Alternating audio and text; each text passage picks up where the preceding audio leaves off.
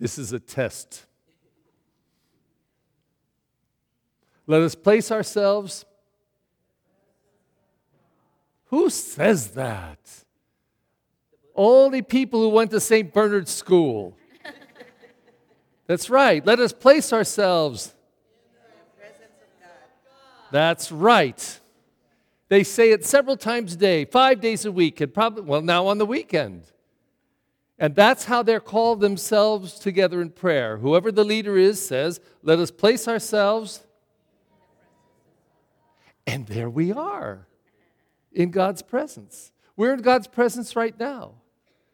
When we walk out the door to go to our car, we'll be in God's presence. When we go home and go to the bathroom, to the kitchen, to the bedroom, to the backyard, we're in God's presence. We're always in God's presence. But we're not always aware of it. We're not always thinking of it. So they call each other to prayer. Let us place ourselves. And we are. And it's a wonderful thing. Today, these scriptures say that, and they say more. And it's quite beautiful. The first reading is taken from Leviticus, one of the law books. And actually, we're given today an understanding of who we are to be as Catholic Christians. Pause. Now, you go to get a new job, and you go into the office of the CEO, president, whoever it is. It's your first day on the job. You don't really know much about it. What's the first question you ask? Anybody? What am I supposed to do? How much do I get paid? Yeah. What am I supposed to do? That's, if not first, it's second, okay? That's all.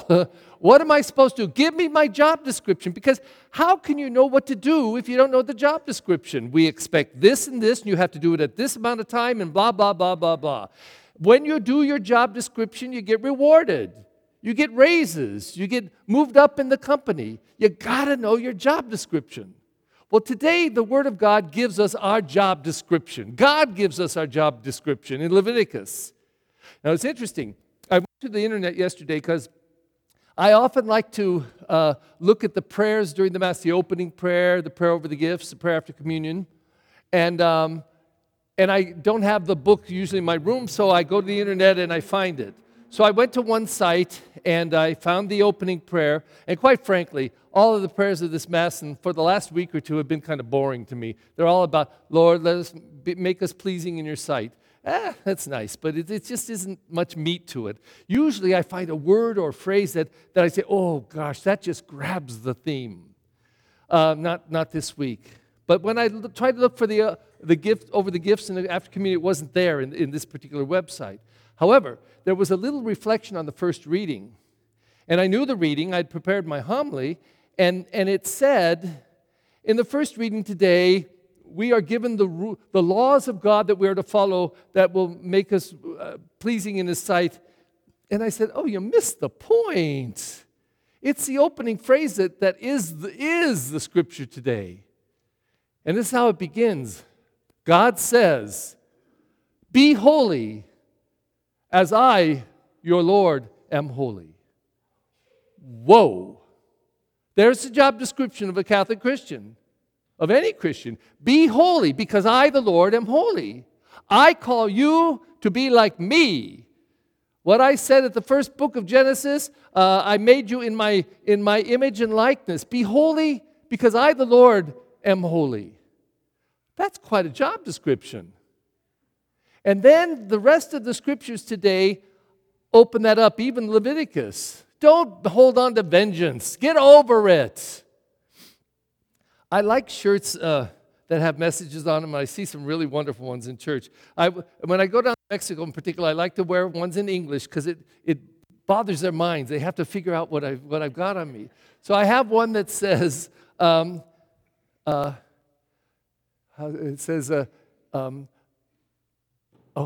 it. It says something like, forget it. I can't wrap my mind around it right now. But there's one that I like that I see here often. It's a Nike shirt. Just do it. That's what it says. Just do it. And that's what I think the Scripture is saying today. Just do it. Just do it. Don't hold on to vengeance. Be people of love. Be holy, because I, the Lord, your God, am holy. We go into the second reading, and wow, this letter of James says, don't you get it? Don't you know who you are? You are temples of God. You are temples of God, and the Spirit of God dwells in you. And then it repeats it again. Just remember that, because you're temples of God's Spirit. If we don't get that, we're out of it. Let us place ourselves. Let us place ourselves. Presence of God. We are holy people. That's who we're called to be. And if we don't live out of that awareness, then what are we doing? That's our job description. The gospel goes further. And Jesus, once again, does not mince words. He says, if you only love those who love you, even tax collectors do that. If you only greet your brother, well, don't pagans do the same? Non-believers? They do the same. He says, I tell you, love those who hate you and persecute you. If you, I don't want hands because it's too depressing to face it, but there's a lot of bullying going on in schools, and some kids commit suicide over it. It's terrible. So what do you do if you're being bullied? I'll give you some advice. First thing you do is you go to your teacher, tell the teacher, this person keeps bugging me. Can you do something about it? If the teacher doesn't do anything about it, you go to the principal. Principal, I went to my teacher. They didn't do anything. I need you to help me because these people are bullying me. If the principal doesn't do anything, you call the Board of Education in Los Angeles. Hello, I went to my teacher. Then I went to my principal. Nobody's doing anything. They're bullying me. Then I tell you what you do. The next time the bully comes up, you go, boom, and you knock them on their keister, right on their keister. Knock them on their keister, and then you let it go. You do it one time, but make it good. Make it good. And then you say this to them, don't you ever bully me again. You have no right. You have no right to treat me like that. You do it to someone else, but not me. Don't mess with me. Knock them on their keister, but then you get over it. You move on. What Jesus tells us in the Scripture is that we can't hang on to the trash and to the ugliness. It makes us ugly. A favorite comparison or example I use is, it comes out of this. I went up to the north part of the body over here, and just on the other side of Fletcher, and I went to bless Our Lady of Guadalupe statue for the novena just before Our Lady of Guadalupe.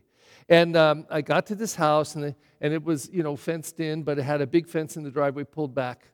And they had a Chihuahua. Did anybody have a Chihuahua here?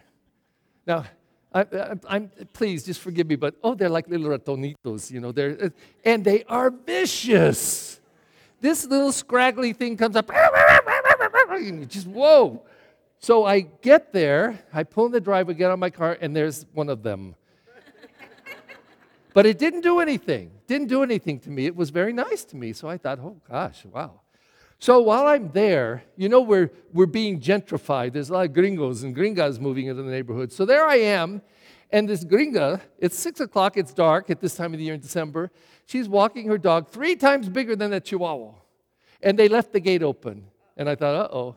And so here she is, her curly hair and everything, walking her little dog, not on a leash. That was her problem. And all of a sudden, this Chihuahua and this dog went crazy, almost had a heart attack, as did she. And she said, whoa, lock the gate. And she went on. So I thought, oh, my God. So pretend I'm preaching here, and a little Chihuahua comes in. Because last week there was a dog at this Mass, I think. Must have been they call them service dogs. And I was looking out of the corner of my eye, I thought it was a duffel bag. And then it moved, and I thought, ooh. It was a good-sized dog. But pretend I'm up here preaching, and a little Chihuahua comes in. And it looks nice. It doesn't do anything or say anything or do that awful noise. And all of a sudden, takes a bite out of my leg. Well, I have the right to get down on my hands and knees and bite it back. Yes, I can. It did it to me, I'll do it right back to that dog. Pretty stupid though, huh? Really.